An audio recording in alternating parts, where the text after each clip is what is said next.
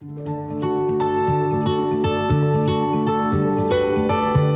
Prairie Pod listeners. I'm Megan Benage, regional ecologist with the Minnesota Department of Natural Resources. And I'm Dr. Marissa Allering, lead scientist with the Nature Conservancy in Minnesota, North Dakota, and South Dakota. I'm Sarah Bosick, wildlife biologist with the U.S. Fish and Wildlife Service based out of the Morris Wetland Management District. And I'm Mike Werland. I'm a wildlife biologist with the Minnesota DNR Non-Game Wildlife Program. We're part of the Minnesota Prairie Conservation Partnership, and we're here to help you discover the prairie. Discover the prairie. Discover the prairie. Discover the prairie.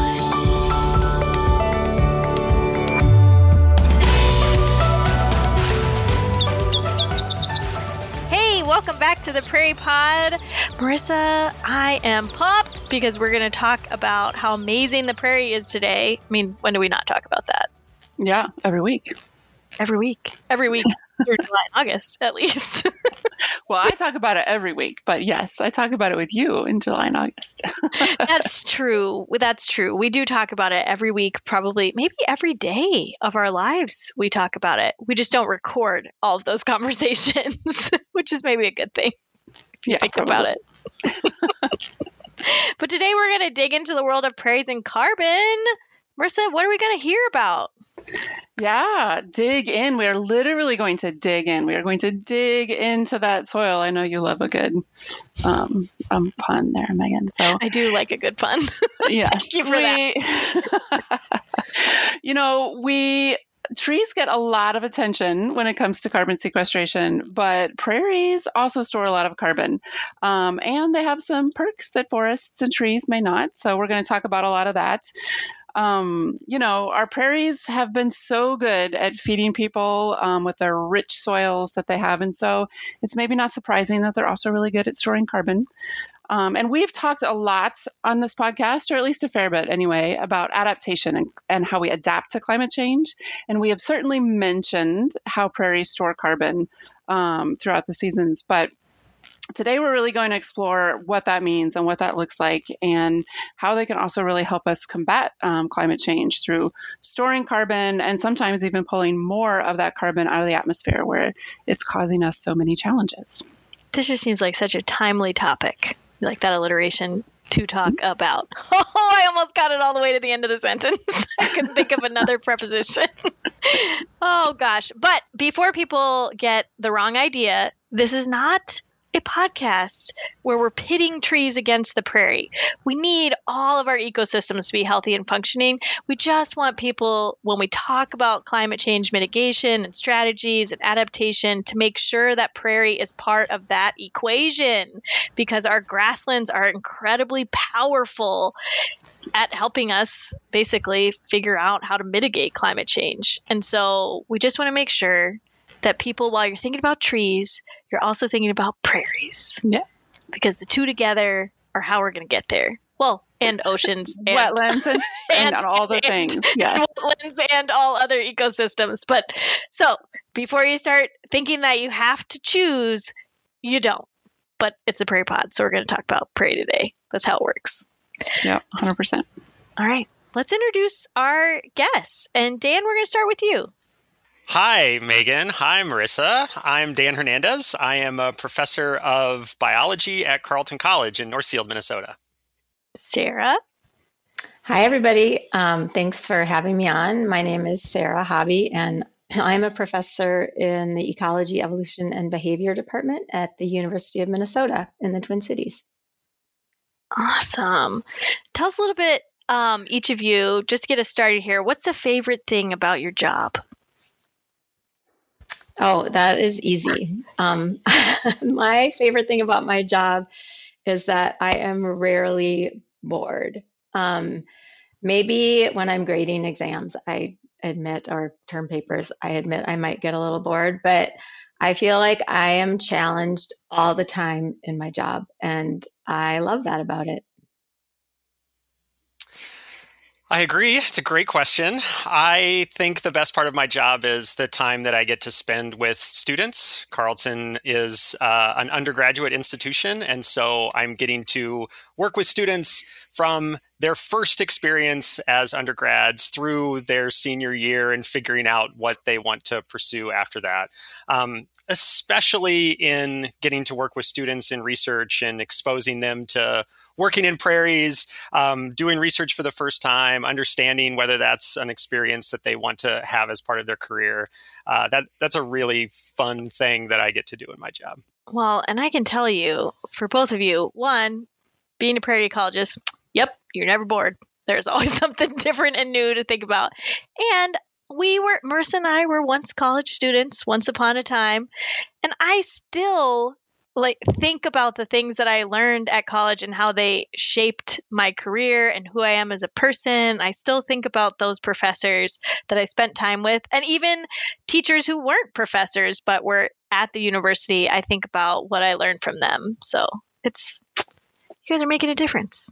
It's going to be good. Should we pivot and talk a little bit about everybody's favorite topic, right? Which is starting really heavy here. But we need to talk about our overview of emission reduction goals and how we're thinking about getting those accomplished.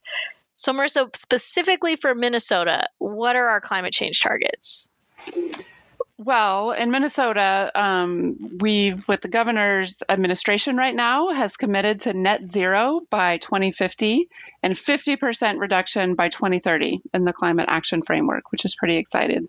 I would say at the Nature Conservancy specifically, we are actually across all three of the states in which I work, Minnesota, North Dakota, and South Dakota, we've set a goal of 8 million metric tons per year by 2030 in terms of how are we going to contribute to these goals. And the big picture goal, I would say, is, I think what largely as a global community, what we're striving towards is limiting that warming to 1.5 degrees Celsius. And that is likely to mean, cutting emissions in half by 2030. So that we can start to reach these goals. And so, the governor's goals, the Nature Conservancy's goals, everybody's goals are going to be pretty critical to helping us get there and achieve those targets. One of the things, Megan, I think we should also mention is that there are a lot of pathways to reduce emissions. And I don't know if you want to talk a little bit about that so that we can kind of get the big picture of where prairie can fit into that process. Yeah, and I like how you laid this out. You truly laid it out as these umbrella pathways, and then underneath it there could be lots of different things that you could do in that category. So there's basically 3 big ones, right? One, you need to find a way to reduce your current rate of emission. And a way that you could do that, as an example, is you could switch to renewable energy. You could improve your building efficiencies. You could upgrade your appliances. These are all basic things you can do that also save money in your pocket at the end of the day. Minnesota passed the 100% clean energy law, which requires 100% clean energy by 2040. And so that is a goal that we are striving for. So the other 2 categories would be you would avoid new emissions. And so one of the ways that you want to do that is make sure that any carbon that is currently stored stays stored. So you want to avoid the conversion of ecosystems. So you want to make sure that you're not converting our precious prairie that we have left, because that prairie is ancient and it's been here for a long time storing carbon. And so we want to make sure that we don't convert it to other uses, because it's already working hard. It doesn't need to be doing something else. It's already doing a lot as it is. And the third umbrella is you can increase your carbon sequestration. And one of the ways that we primarily do that is through the reconstruction of prairies. So that's obviously near and dear to Marissa's and my heart. And I'm using prairie in many of my examples just so that you can see the connection that prairie has a big role to play here. And Marissa has a funny pun in our outline that says that's what we're going to dig into today again, which could be our bumper sticker for this whole climate change episode. But I also want to mention that out of all of these strategies, they tie nicely into DNR's climate change mitigation plan. So we have goals for fleet efficiency, renewable and energy efficient installations. You've seen this if you visited some of our state parks, how our new buildings are constructed, maybe the camper cabins that get put up. We're doing that with an emphasis and a focus on renewable and energy efficient design. And then, of course, through all of our easement acquisition and then management work, that's another strategy where we have protection goals for different types of ecosystems. I think one of the big ones right now is working on, well, we're always working on prairie, but also peatland conservation is a big one that we're focused on. So all of these things sort of dovetail into what we're trying to do with climate change mitigation. Yes, peatlands can play a huge role in climate mitigation as well. They can, because they're all carbon. That's like literally what they are. And we're lucky because, I don't want to go on a peatland rant, but I'm going to go on a mini peatland rant. There's a lot of peatland in Minnesota. Like, we have quite a bit and different types of it, which is also fascinating and could be its own podcast. So it's not just something that's in northern Minnesota. They occur all across the state. And so it's just another interesting strategy where we can, I don't want to say leverage our wetlands, because that sounds like we're just using them, but we can basically use the conservation of our wetlands to help in climate change mitigation, which is awesome. Yeah. All right. We're talking a lot. We got to hear from Sarah and Dan. That's what we're here for. We want to learn from them. So, okay, Sarah, we're going to start with you. What makes Prairie a good ally in the fight against climate change? Yeah, so prairies store a fair amount of carbon, and they store it in their soils. And so preserving prairies, as you mentioned previously, prevents that carbon from being emitted to the atmosphere as CO2.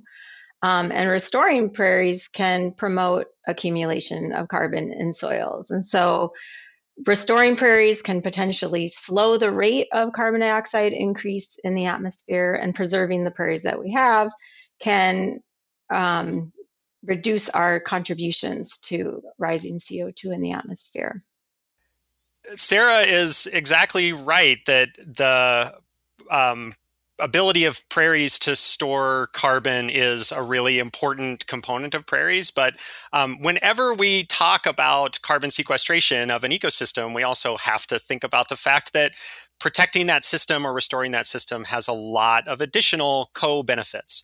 And so if we only focus on carbon sequestration with prairies, we miss all of the other amazing things, many of which you've talked about in other podcasts, that are part of prairies, right? The threatened and endangered species in Minnesota depend on prairie. And so protecting existing prairie or restoring prairie provides habitat for those species.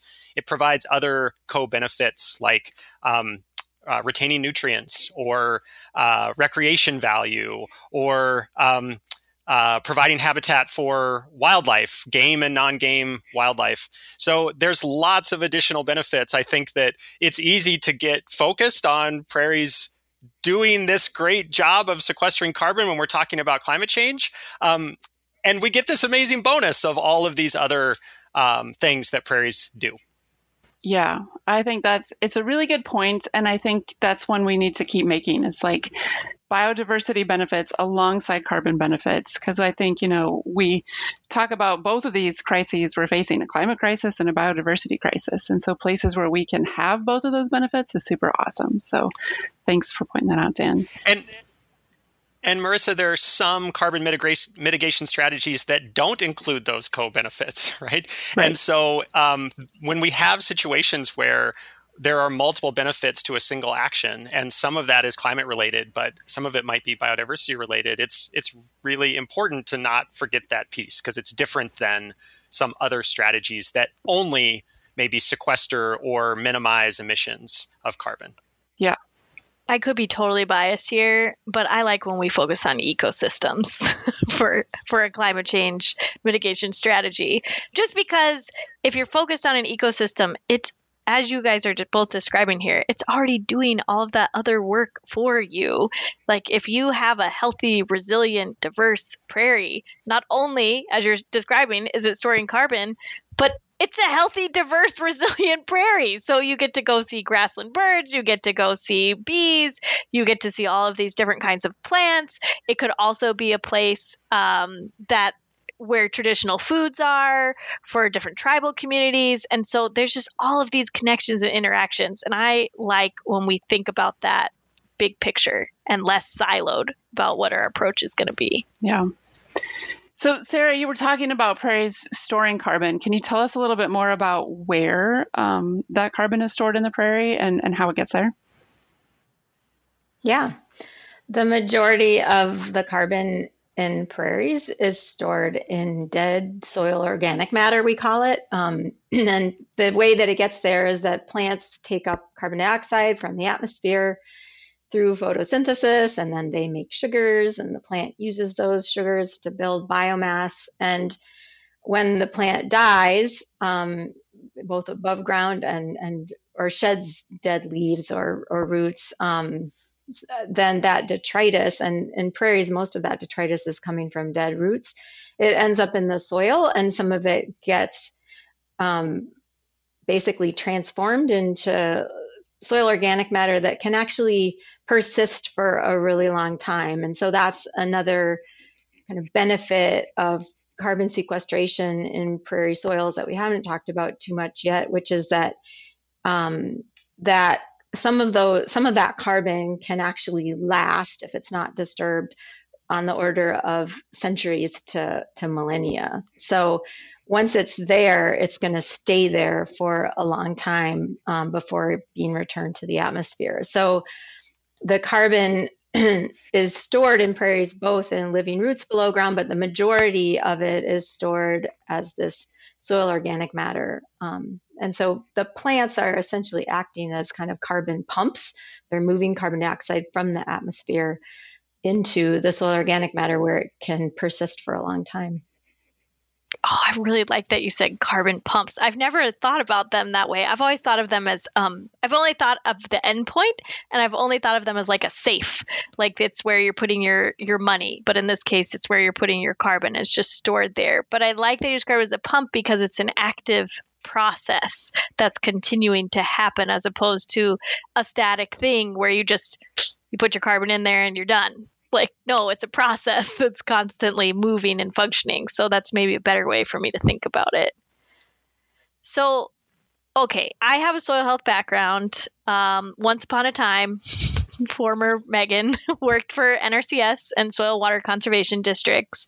And we worked a lot with agriculture producers on soil health systems, basically to try to mimic some of what these natural systems are doing to help us become more profitable as we're farming, but also even more conservation minded, right? And so I'm just wondering if you could describe a little bit what happens when we convert a prairie to row crop agriculture. Like, what happens to that carbon? Why is it lost? And if you then try to go in reverse and reconstruct a prairie, which is, as we've talked about many times on this podcast, is really hard to do and is not necessarily a recipe process. Like, it's very complicated to rebuild an entire ecosystem. Obviously, it's got billions of organisms in soil alone. So, Dan, just tell us a little bit about what's happening when we make that conversion. Sure. As Sarah pointed out, this carbon that's in the soil is there because plants have done photosynthesis, grown roots, those roots have died, and the dead organic material is in the soil. And the reason that it stays there for centuries or millennia is that it's protected. It's chemically protected and physically protected from the bacteria and fungi, the microorganisms in the soil that want to use that carbon as an energy source, but they can't. They can't because it's physically and chemically protected. Physically may mean that it's in a clump of soil and it's not doesn't have access to enough oxygen for those bacteria to get access to it. Or it could be attached to some other molecule chemically that's really hard to separate. And so that carbon isn't accessible for those microbes that want to eat it. But when we plow, we break up the soil. We expose that chemically and physically protected carbon to the atmosphere. We expose it to oxygen. We take those clumps of soil and we break them into smaller pieces. We allow the microbes access to carbon that they didn't have access to before. And microbes are always respiring carbon. This carbon pump of plants putting carbon into the soil, there's also a pump out of that system that is the microbes doing their thing, living their lives, and using that carbon in the soil as their energy source. On Dan, average, is this true? So you said plowing, but I just want to ask a follow-up question. This would be true for any tillage that we do, right?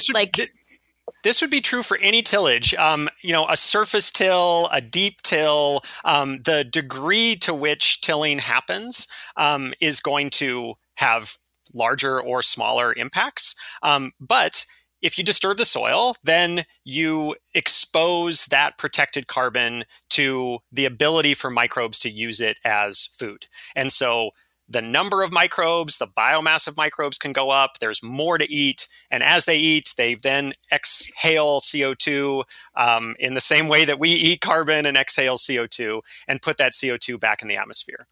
This is always happening in those soils. But by breaking up the soil in any way, it allows for that to happen to a greater degree. And so we can see systems over long periods of agriculture, we can see systems lose carbon over time. It doesn't all happen at once. It happens year after year after year until that carbon that built up over millennia in prairie is being lost on average. Those row crops are not putting substantial amounts of carbon back into the soil. And what is going in is maybe being lost again as the next year's tilling happens and that carbon is broken down again by those microbes. So the contrast of this is restored prairies that can move this back in the other direction, right? When we stop tilling and we put perennial vegetation back on the landscape, even if it isn't the perfect prairie, those plants are still perennial plants. They're still doing that carbon pump that Sarah talked about, and that accumulates carbon into soil that's been depleted over time. And so those restored prairies have the capacity to accumulate carbon and store that carbon because it's been lost over a long period of time in agriculture.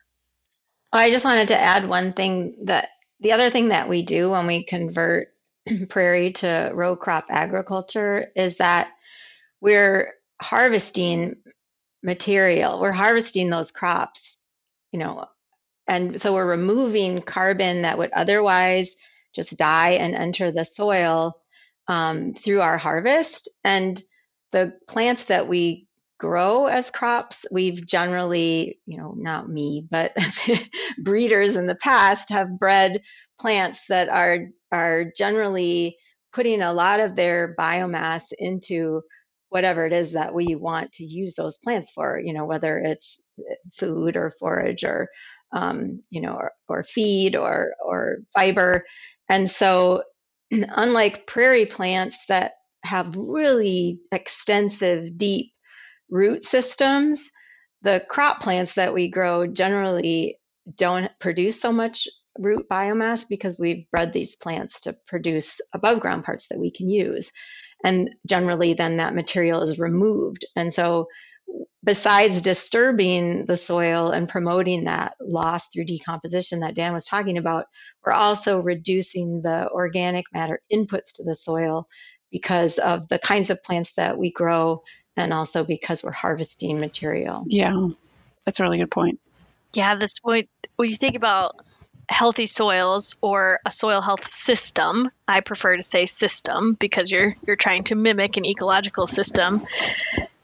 You need that return of carbon, in just like you're describing, in the form of leaves, stems, stalks. And so that's really what the whole healthy productive soils is all about, is trying to make sure that we see this as residue, as a resource, and not as something that needs to be removed and taken away from the field. It's actually serving, as you've both just described, a really important ecological process that's essentially feeding your soil in a way that's if you are farming that land, is advantageous to you because you're reinvesting in that soil, which is essentially the lifeblood of the farm.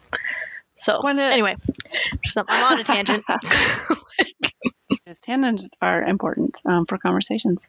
One of the tangents I was going to ask about was thinking about timeframes. And I was wondering if either of you would be willing to share sort of general, like how long does it take when you are plowing up a field? How long does it take for that carbon to be lost versus how much time does it take to be gained if you're going to restoring? And are they approximately equal? Do you see, I mean, I know there's a lot of variability around that, but it'd be interesting to know, like, do we know much about what those timeframes look like? Yeah, I mean, you start to see rapid decline right away when you till. If you first till a soil that's never been tilled before, you'll see pretty rapid decline that continues over decades. And then to build that back up, I would say we have less information about how long that takes. And Dan, you can weigh in here because you've looked at this directly. When we see accumulation over decades, one thing that I will say is that there have been some studies that have shown that, even after multiple decades, we may not get back up to the carbon level that we see in an unplowed prairie. And we don't quite understand, why that is. But we do have information that suggests that, once you start to restore a prairie, once you stop tilling, that you'll see accumulation over that continues over decades. Yeah, I think that there's a challenge in the fact that for many of the places that we plowed up the best places first. And we don't have records of what happened to those best places when they were plowed and for the entire duration that they were plowed. And prairies are really heterogeneous landscapes. And so we are able to see like how long it takes for marginal agricultural land to go from productive to unproductive and maybe even abandoned. But for really high quality agricultural lands, we're still in a period where with some nutrient inputs, those soils are able to produce really strong crops, even after all of this tilling that's happened over a century or more. When the same thing goes for restoring prairies and looking at the pattern of what happens afterward, having long-term studies of what happens for decades and decades is hard to do. And so we have some places where we've monitored this over long periods of time, 10 years, 20 years. And then we rely on looking at prairies of different ages and trying to model what the rate of accumulation is by looking at how much carbon is there in a 30-year-old prairie or a 40-year-old prairie or a 50-year-old prairie. Can we get an approximation of whether these are still restoring carbon? But because these systems are really heterogeneous, it's not a perfect estimate of how long that accumulation might happen. For sure, decades. We've measured it over decades. We know that 20, 30, 40 years, these systems are accumulating carbon. Do they do it for a century? That's a harder question to answer. And will they get to that initial level that they were at before? There's evidence, like Sarah said, that we won't. But that may be complicated by the fact that growing seasons are longer and species compositions are changing, and the impacts of climate change on these systems may mean they can store even more carbon than they could before, or that they will all store less carbon than they did before. Those are open questions that we won't get to answer for several more years. Yeah.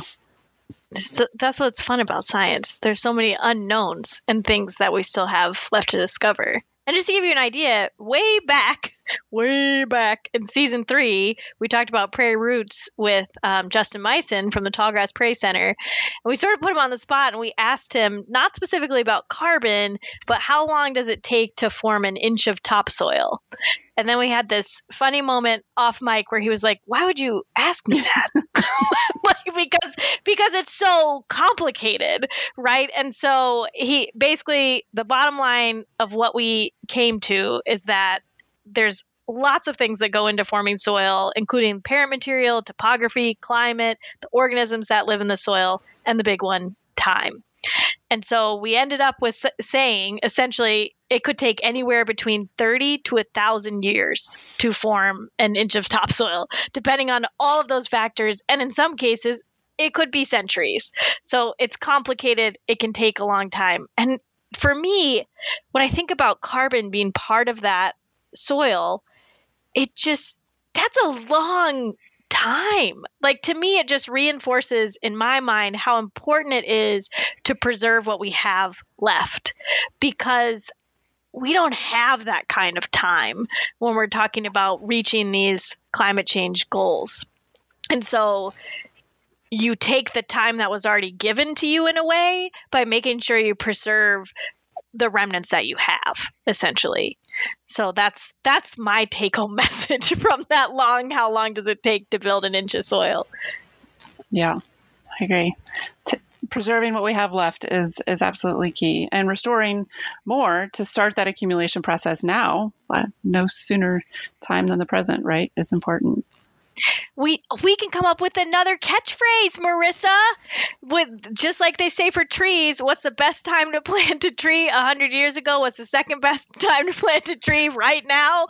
Okay, what's the best time to reconstruct a prairie 100 years ago? What's the second best time right now? Today. Yep, absolutely.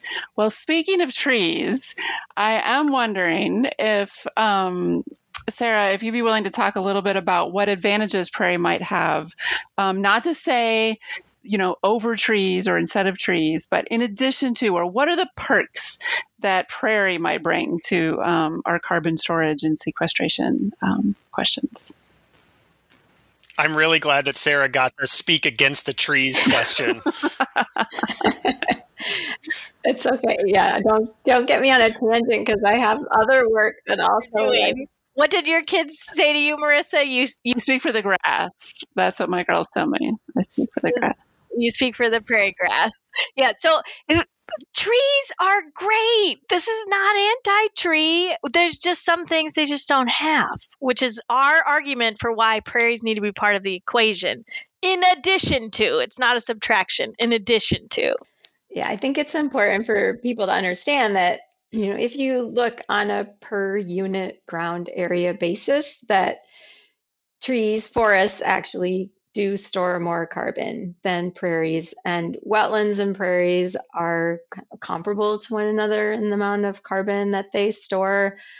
However, forests and wetlands aren't suitable to grow everywhere, and we wouldn't necessarily want to have only forests on our landscape. And this goes back to what Dan was talking about earlier, that we value prairies not just because they store carbon, but also because they provide habitat for a diversity of other organisms, birds and mammals and insects. And Dan talked about how our threatened and endangered species are concentrated in our grasslands and our prairies. And so where prairies are suitable for the climate, then conserving them or restoring them is a great way to store carbon and get all these other benefits as well. So I think this is, we really have to pay attention to which ecosystems are appropriate where on the landscape, and that has to do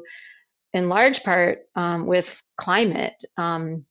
So in the upper Midwest, we have a really steep climatic gradient as we move from west to east, that the precipitation increases moving eastward. So in the eastern part of Minnesota, we have, had historically had temperate forest, whereas in the western part of the state, historically we had prairie before a lot of it was converted to agriculture. And so, trees don't grow well where there's not a lot of water, but prairie plants do. So it makes sense to, if we're trying to use ecosystems to store carbon, we want to, focus on the ecosystems that are appropriate for a particular place ecologically. So, where prairies are suited to the climate and the soils, it makes sense to focus on prairies in terms of both conservation and restoration in a carbon storage context. And then, of course, we get all these other benefits that Dan mentioned previously. So you're leading us right into this next, because I know people are going to ask, right? What about fire?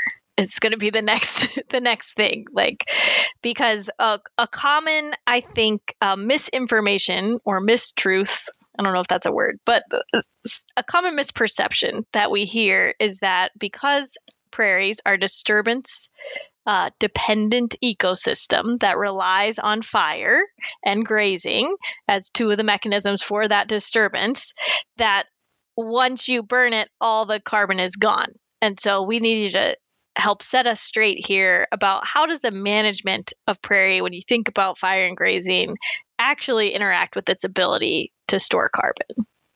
This is a really interesting question, because it's true that burning does remove some carbon through combustion. It's primarily removing above ground biomass through combustion. And so if you had a prairie that you burned less frequently relative to a prairie that you burn more frequently, you probably would store less carbon in the more frequently burned prairie than in a less frequently burned prairie. But remember that prairies, have a lot of biomass below ground. And generally, prairie fires are not burning up the carbon that's in the soil, and they're certainly not burning up the carbon that's, in the root biomass below ground. So fire does remove some above ground biomass through combustion, which does reduce the amount of carbon that's returned to the soil through, above ground detritus.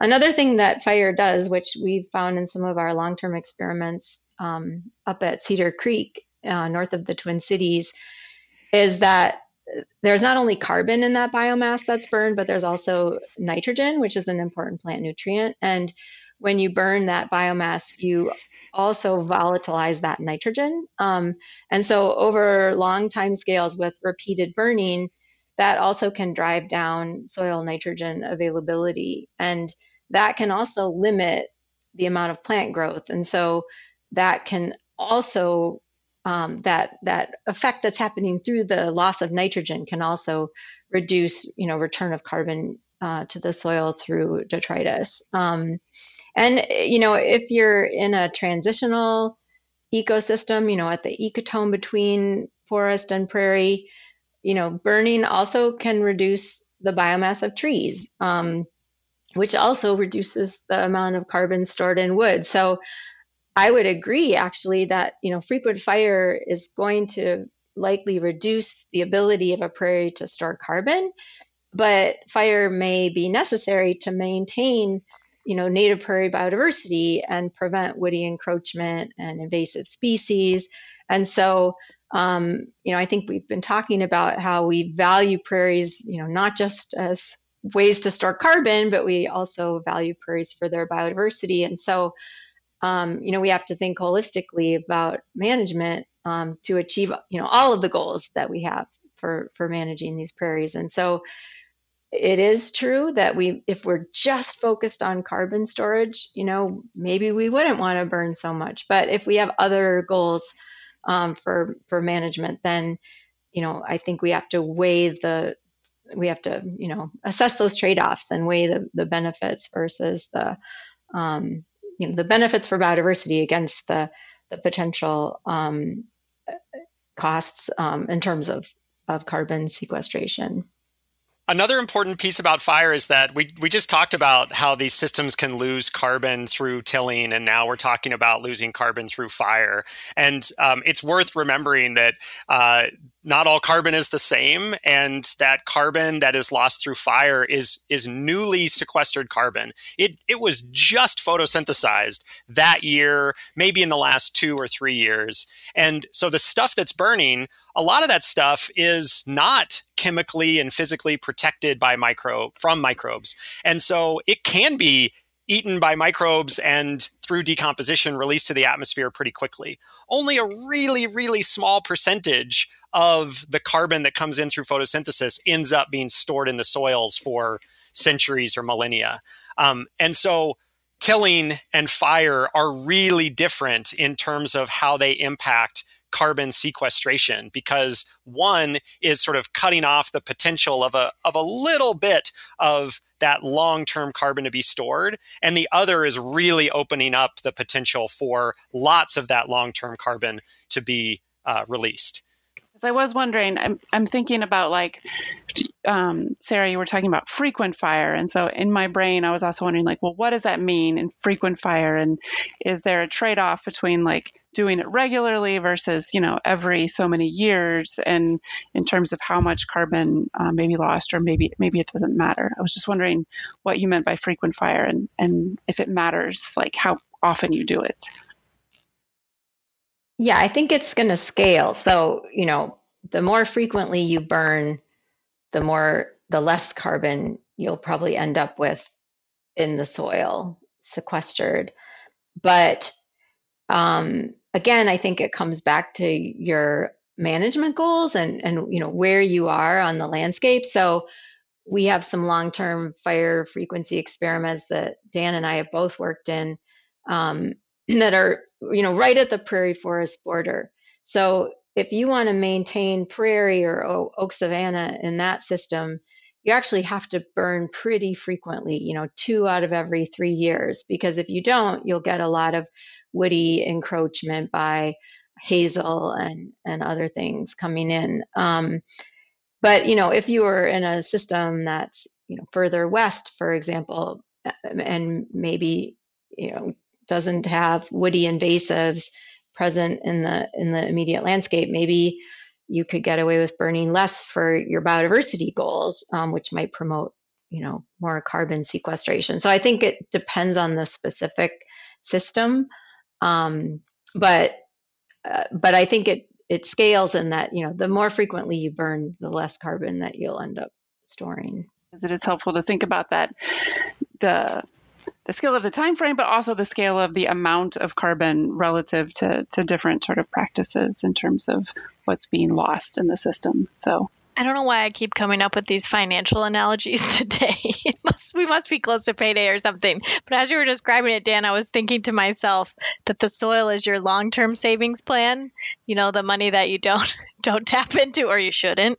And then like the above ground biomass is your short-term savings account, where you're like, I'm intending to save this for vacation, but I also might buy a sweater later today.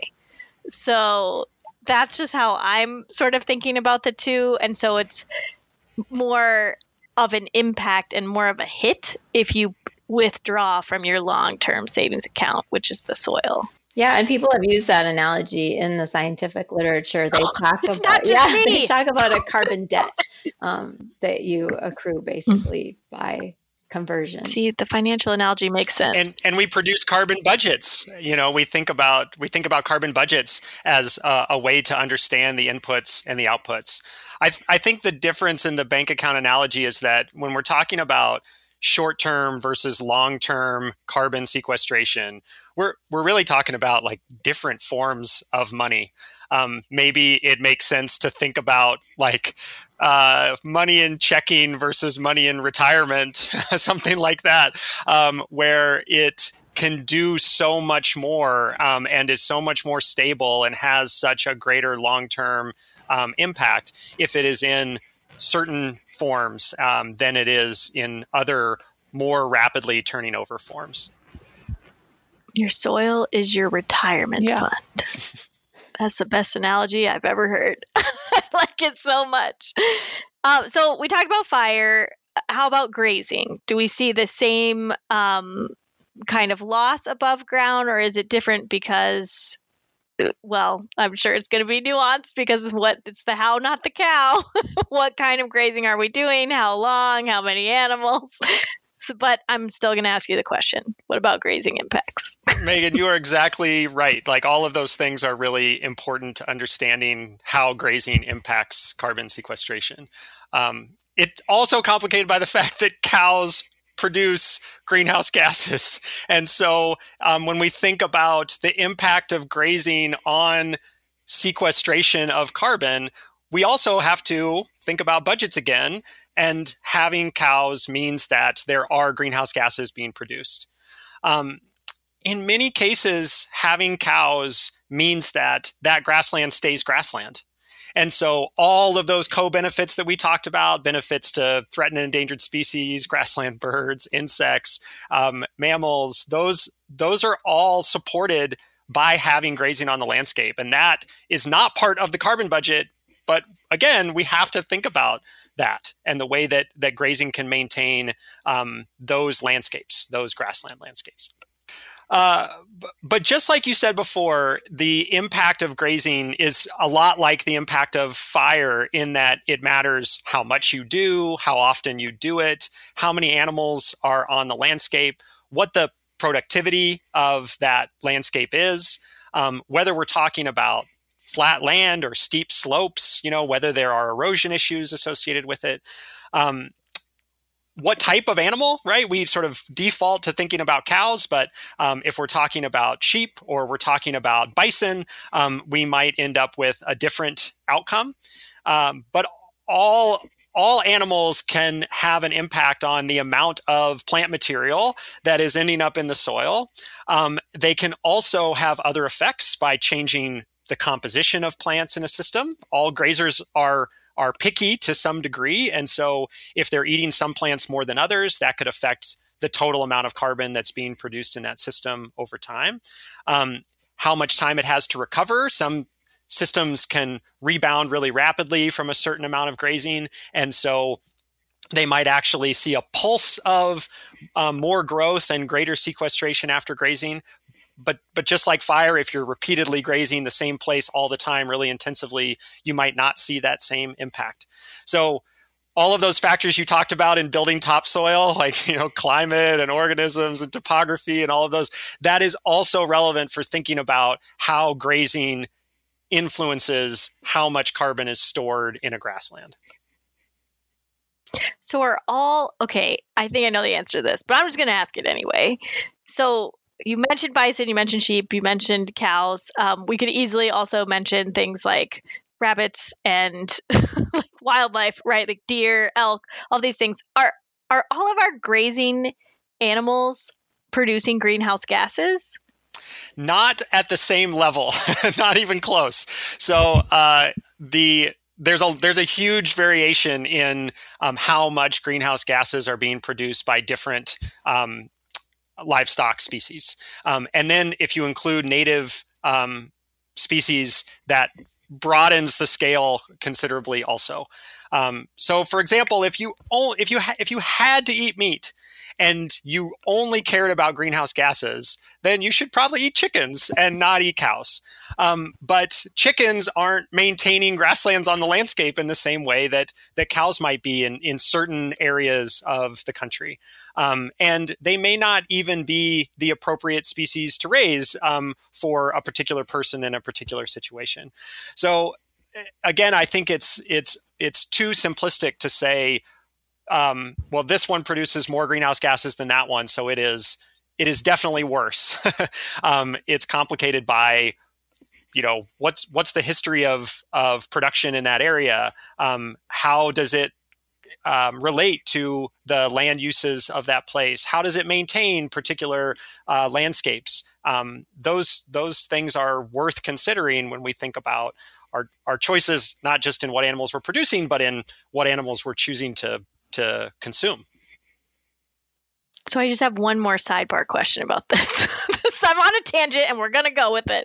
But so if you think about a bison and a cow, like bison obviously evolved with the prairie, they're adapted to the prairie, they're naturally part of the prairie. Is there a difference there between when you think about an animal that is what it's designed to do versus a cow that is a livestock animal and we can put them on grasslands, but we can also put them other places? Yeah, the greenhouse gas emissions from livestock or from any animal is a product of their biology. just like your own greenhouse gas emissions, Megan, are just a product of your biology. And we all produce. Thanks, Mom and Dad. we all species produce different levels of this, but it's a product of these animals eating a really hard to break down material. So grass is hard to break down, and these animals, for the most part, can't do it directly. And so they have bacteria living in their guts that do that work in an environment that leads to the production of methane. And so it is the burping of methane by cows, by bison, that put more greenhouse gases into the atmosphere. If you feed animals a different food source that's easier to digest, easier to break down, like feeding cows corn, you have to suppress those bacteria that are living in their guts to allow them to eat that more simple food source, because they evolved to eat this more complex one. And they do produce less methane as a result. But it's complicated by the fact that we're now growing feed and row crop agriculture instead of having them graze on grass. And it, again, affects the budget of where we think about the carbon coming into a system and the carbon going out. Yeah, because you're also losing your retirement plan in the soils when you think about all the carbon that's stored there. Oh, gosh, it's complicated and I like it. It's super complicated. And the management piece in particular is one I think about a lot. And yeah, there's so much context and nuance, but thank you both for kind of talking us and walking us through that.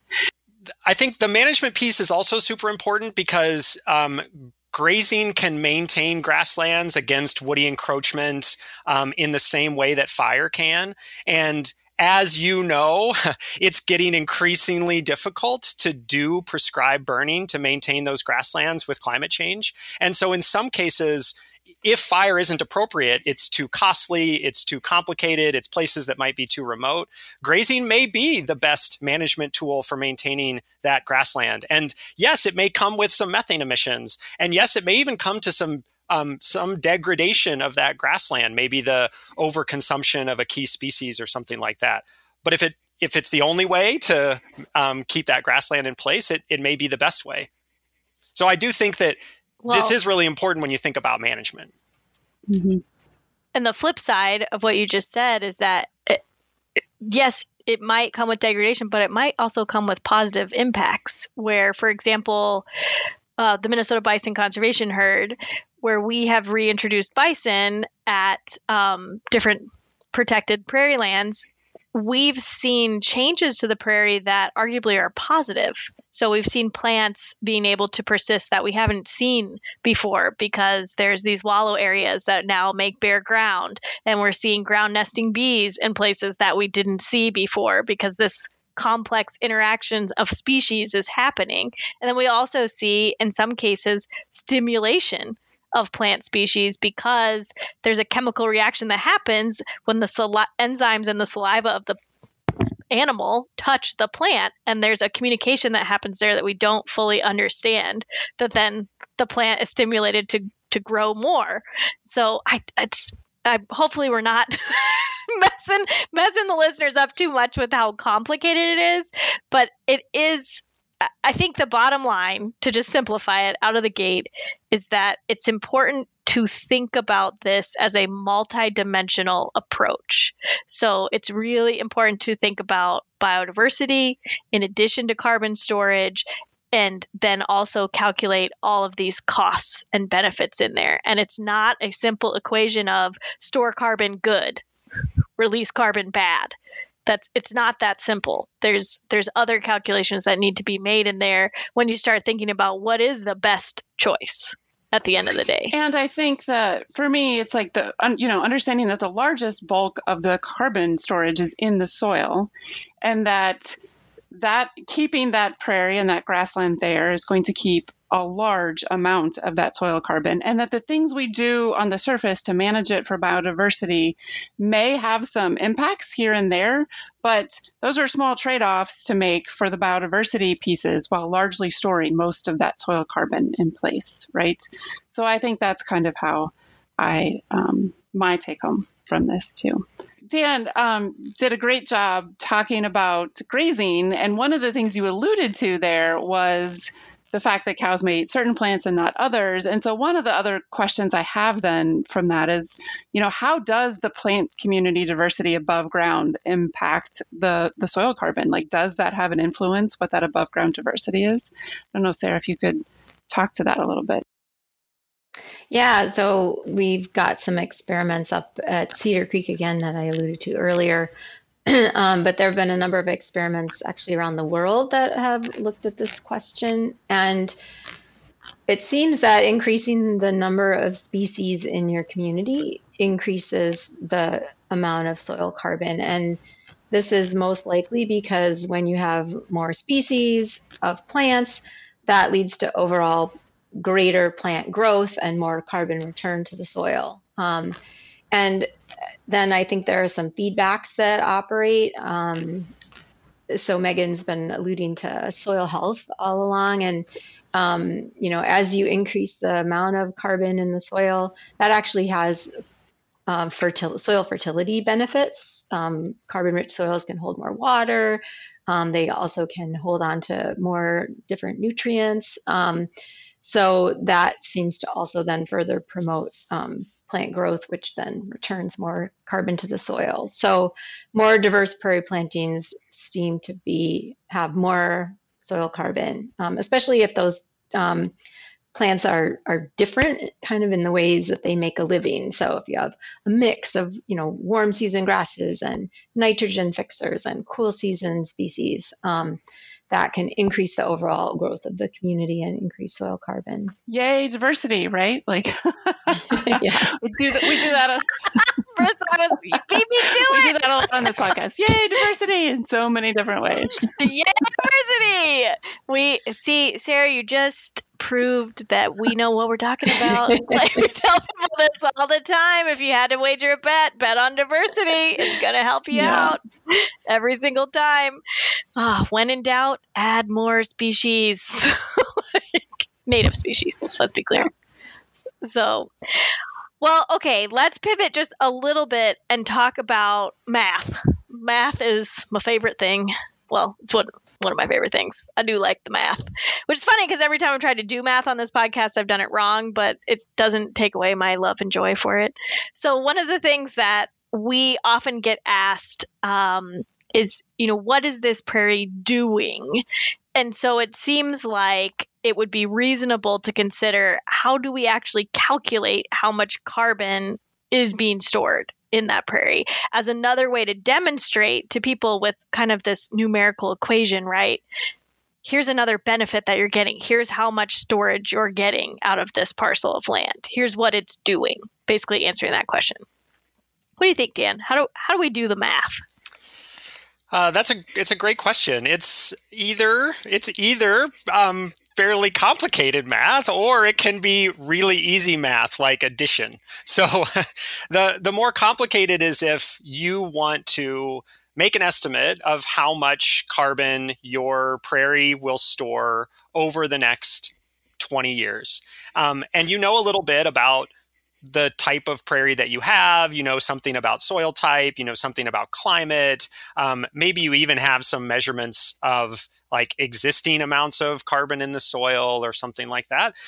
There are some really great models out there. And some of those models are just based on, we've measured carbon over time in a bunch of places, and we can sort of like extrapolate out from that and make an estimate. And some of them take into account things like climate, things like species composition, those sorts of things to give an estimate. For a given region, we're pretty good at having a range of a reasonable estimate. And when we measure it in a more detailed way within that region, we end up with numbers that tend to fall within that range. So if you're okay with a range, then that's a great way to do it. If you're not okay with a range, if you want to know exactly, then you have to measure it yourself. And measuring soil carbon is relatively easy. It requires a fancy instrument to do the work, but it really is just taking a sample of soil and running it on that instrument to measure how much carbon is there. And then you wait a period of time and you do it again. And that could be a decade, that could be 2 decades, that could be longer. But that is by far the best way to know how much carbon your actual system is actually storing. The problem with that method is that you have to wait 10 or 20 or 30 or 40 years to get the answer. And I think that there are places where that's been done. We've done that in the natural lands at Carleton College, the Carleton Arboretum. We have a series of restored prairies, and we've been able to look over 20 years at the exact same place, taking a soil sample in the exact same place repeatedly over 20 years and watching the carbon accumulate in that exact place. What we see is that if you look at the ranges that exist for this area, that our direct measurements fall within that range, but where exactly it falls depends on which prairie we're measuring. And so those differences, the heterogeneity in prairie, have an impact on exactly how much carbon is being stored. So it really just depends on the goals. It depends on the goals of who is doing that estimate or who is doing that direct measure in terms of which is best.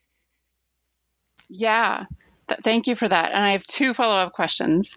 One is I'm curious that range that you're seeing, like what is the range of variability you're seeing in those prairies? And maybe we'll start with that one. Like how different are they, I guess, is what I'm trying to get at. Marissa, that's a great question. In our system, we're looking at a set of prairies that were all planted at different times in the past. They're all contiguous. They're all adjacent to one another. So they're really all in one place. But we're measuring 13 prairies all separately. And what we see is that the amount of carbon in those soils varies by like 50%. Even in basically the same place, right? This is a small area. Easily a loop that you could walk around in an hour and a half would go around this entire block of prairie. And in that area, there's a 50% difference in the prairie with the most carbon and the prairie with the least carbon. They're all accumulating at about the same rate, but if they started after being in agriculture at having really low carbon, that rate gets them to a low level. And if they started at a higher level, then they have that same rate, but they end up at a higher level. So they maintain those differences even after being in prairie for decades. They retain those differences in initial conditions. Yeah, that's really cool. Yeah, and it just highlights that incredible variability, just even in a small place, and the importance of like understanding that when we're thinking about this. The last is and the legacy. Oh, sorry, I was just going to say the legacy of our actions on the land, right? So it's we say this a lot at field days, but every choice that's made connected to that parcel or that piece of land, that history shapes it for the future. And so we can make decisions, to help improve that prairie or reconstruct it or connect it or all of these things, but it's still living its legacy. And I just think that's pretty fascinating. No pressure to all the choices that we're making right now, but I mean, like your choices that you make do matter, and they can have lasting impact on the land. And so it's something that I think we need to be really aware of how connected we are to that choice that we make. Yeah, good point. I did have one other question. You were saying that, your second method of calculating carbon was measuring it. And you could measure and then wait and measure. And what that will get you, right, is how much that carbon is changing. But if somebody just wanted to know, like, what is the current stock of carbon, like just measuring that once could give you that estimate, right? So you could sort of get, what is my current stock of carbon by doing some measurements? Is that true? That's true. And it would, cost about $10 if you find the right lab to send your sample to and you sort of know how to prepare it. If someone's preparing it for you, it might cost a little more than that. But by taking a sample of soil and sending it to a lab, you can know how much carbon is in that soil. If you want to know like how much of that carbon is in forms that are more stable versus forms that are turning over more rapidly, like we talked about before, that's a little more complicated, but it's still measurable. But if you just want to know the total stock, that is an easily measurable thing to do. Yeah. I would just add that, there are some tricky parts to that in that, you talked already, Marissa, about how there's so much variability. And so even within a single prairie, you can have a lot of variability. So to get a precise estimate of the amount of carbon that's being stored, you have to try to account for that variability and sample across that. And then the other thing too that we've been talking about is that prairies can build carbon deep in the soil too. And so again, if you want an accurate assessment of how much carbon is in your soil, you have to also try to sample over depth. So that can add to your $10. If you really want a precise estimate, you need to sample in multiple places, and over multiple depths. Yeah, really good point. Thank you. Well, as always, we get to this point in the podcast and it's like, okay, we could do 5 more podcasts about this topic, but we've got to move on to our next section. Let's science! To the literature! Science! Okay, this is the part of the podcast where we recommend a book, a blog, or a paper, or a website, or whatever. Just resources where you can learn more. That's the intention. So we're going to start with Sarah, and what are your picks?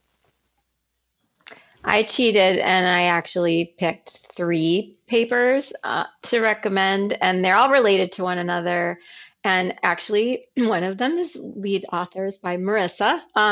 So there are 3 different studies that are comparing different so-called natural climate solutions, so different management options for trying to promote carbon sequestration and offset emissions. And so there's one analysis that's led by Griscom. It was published in 2017, called Natural Climate Solutions, and that's looking kind of globally at the potential to use these natural climate solutions for mitigating climate change and offsetting emissions. And then there's a second paper that was led by Joe Fargione, who is based here in the Twin Cities at Nature Conservancy. And came out in 2018. It's called Natural Climate Solutions for the United States. And so this is dialing down and looking specifically at the US and the potential for natural climate solutions to offset emissions. And then our very own Marissa has a study that came out in 2021 that is just focused on Minnesota. So it's called Nature and Climate Solutions for Minnesota. And the reason that I like these papers is that I think they're a good reality check because they really try to quantify how much carbon can these different, restoring prairie or implementing cover crops or doing conservation tillage or reforesting, like how much do all these different land use change or land management practices store carbon, and, thinking about what the potential is to actually implement these on the landscape, realistically, how much of our greenhouse gas emissions could we offset using these so-called natural climate solutions? And so, I like these papers because they kind of move from the global to the local scale, and they also are trying to, put everything that we've talked about into a bigger greenhouse gas emissions context. So those would be my recommendations. I like it. Marissa, you're going to have to do a follow-up paper, your backyard. Super micro. That global U.S., Minnesota, your house. It was very much a team effort. Sometimes it's convenient having your last name start with A and end up at the front of the alphabet. But yes, that was very much a team effort. But it is, you're right. That was kind of the goal, is the stepping down process to locally to really figure out what can we do here, in Minnesota to contribute. What is the potential of these things, and where should we be thinking about putting our energy? I like it. Dan, what are your picks? My recommendations are a blog, a newspaper article, and a scientific paper. The blog is The Prairie Ecologist by Chris Helzer. I feel like it should probably be mentioned on every episode of this podcast. Chris does an amazing job of talking about all things prairie, and also has fantastic photography on his blog. He has a great post that is titled "What We Know About Managing Soil Carbon in Prairies: A Complete but Disappointing Guide." And I feel like it does a really good job of capturing what we know and what we don't know about carbon sequestration in prairie. The second is related to the discussions that we had about grazing. It's a recent New York Times article by Benjamin Ryan about keeping cattle on the move and carbon in the soil. It touches on some of the complexities of how grazing animals influence carbon sequestration, some of the hopes and dreams of certain people in the ability of grazing to sequester carbon, and then some of the complexities of the realities of how that plays out on the ground. And then finally, I recommended a paper that was led by an undergraduate that worked with me at Carleton College, where we did these direct measurements of carbon sequestration in the Carleton Arboretum. So that's a paper in Ecosystems that just came out in 2021, led by Kate Libby. And it's a great way to see how carbon is measured over a 20-year period and what it looks like in a restored prairie. Perfect. Marissa, after all this talk about the climate change, carbon, sequestration, and prairies, I just want to go see one. I just want to go spend some time in my friend, the prairie, and thank it for all the work that it's doing for us every day that we forget to thank it for. Yes. So what do you think? Yes, should we take a hike? Let's take a hike. Where should we go? Well, Sarah, where do you want to hike to? I've already mentioned Cedar Creek a couple of times. That's where I do a lot of my research. And Cedar Creek Ecosystem Science Reserve is a research reserve that is located near East Bethel, Minnesota. It's in both Anoka and Isanti counties. And it's not all of it is open to the public because it is a research reserve, but there is a public trail, the Fish Lake Nature Trail. And during the summertime, we have bison on part of the reserve, and there's an extension of the trail that goes into the oak savanna. And so the oak savanna is prairie with some trees, right? So, and you can see the bison if you're lucky and the bison happen to be near the trail that day, but it's actually a great place to just enjoy oak savanna and prairie. And it's also one of the best places to see red-headed woodpeckers in Minnesota, well, anywhere.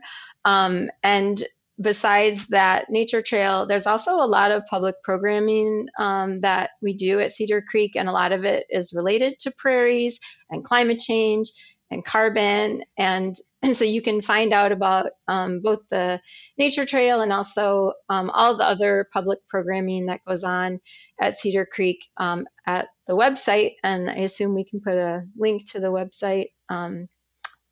So yeah, it's cedarcreek.umn.edu, but it's a great place to visit and see the really nice oak savanna. We did a savanna episode this season, so people should check that out. Dan, where are we hiking? My pick for a hike is a area that is new to me. I actually just visited it for the first time last year. I started a new project at Spring Lake Park Reserve in Dakota County. This is a restored prairie that also happens to have a bison reintroduction as part of their restoration work. This is a really cool study. They're doing a lot of vegetation monitoring. They're doing a lot of monitoring of other species as well. But the work that my students and I are doing there is to think about how bison influence soil processes like carbon sequestration in restored prairie. We know a lot about what bison do in native prairie remnants, where bison have been reintroduced.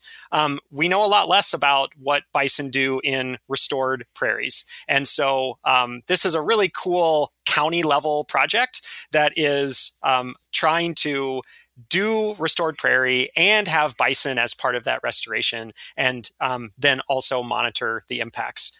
There's some great biking trails there. There's some great hiking trails. The bison are often easy to see because they're in a fairly narrow strip of prairie that is planted with access to trails. And so it's a place where you can see bison that is maybe the other direction from Cedar Creek, from the Twin Cities, but still an easy trip. I like it. Bison and prairie, all important prairie pieces working together to go hike. Well, we could talk about this stuff all day. We really could, because we all love prairie a lot. But as always, you can find all of the resources that we talked about today, including our Let's Science and Take a Hike, on our website at mndnr.gov/prairiepod. You're not going to want to miss a moment of prairie excitement, so you're going to want to catch us next week, next Tuesday on Prairie Tuesday, where we're going to be taking flight and discussing one of Minnesota's and the world's iconic butterflies, the monarch. We'll be joined by Dr. Karen Oberhauser, who's the Arboretum Director at the University of Wisconsin-Madison, and Dr. Ray Morantz, who's a grazing lands pollinator ecologist with the Xerces Society, both of whom have been studying monarch butterflies for their entire careers, and they're perfect to fly us through the life of the majestic monarch, their incredible migrating life cycle, and how we can be part of the solution and not part of the problem, as my mom would say, when it comes to figuring out how we can help monarchs persist in the prairie forever. All right.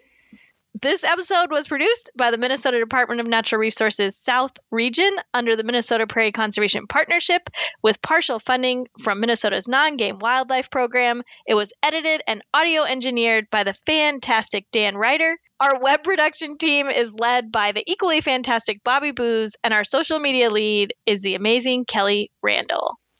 What should we say to sign off? Don't forget to invest in your retirement account. The soil. We don't need to whisper it. We should shout it. The soil. Prairie soil. I don't hear them saying it. So left out over here. We're all in. We're whispering in. They're just looking at us. Yeah. Well, thank you both for joining us today. I super appreciate it. Thanks. It was great to be with you. Yeah, thanks for having us.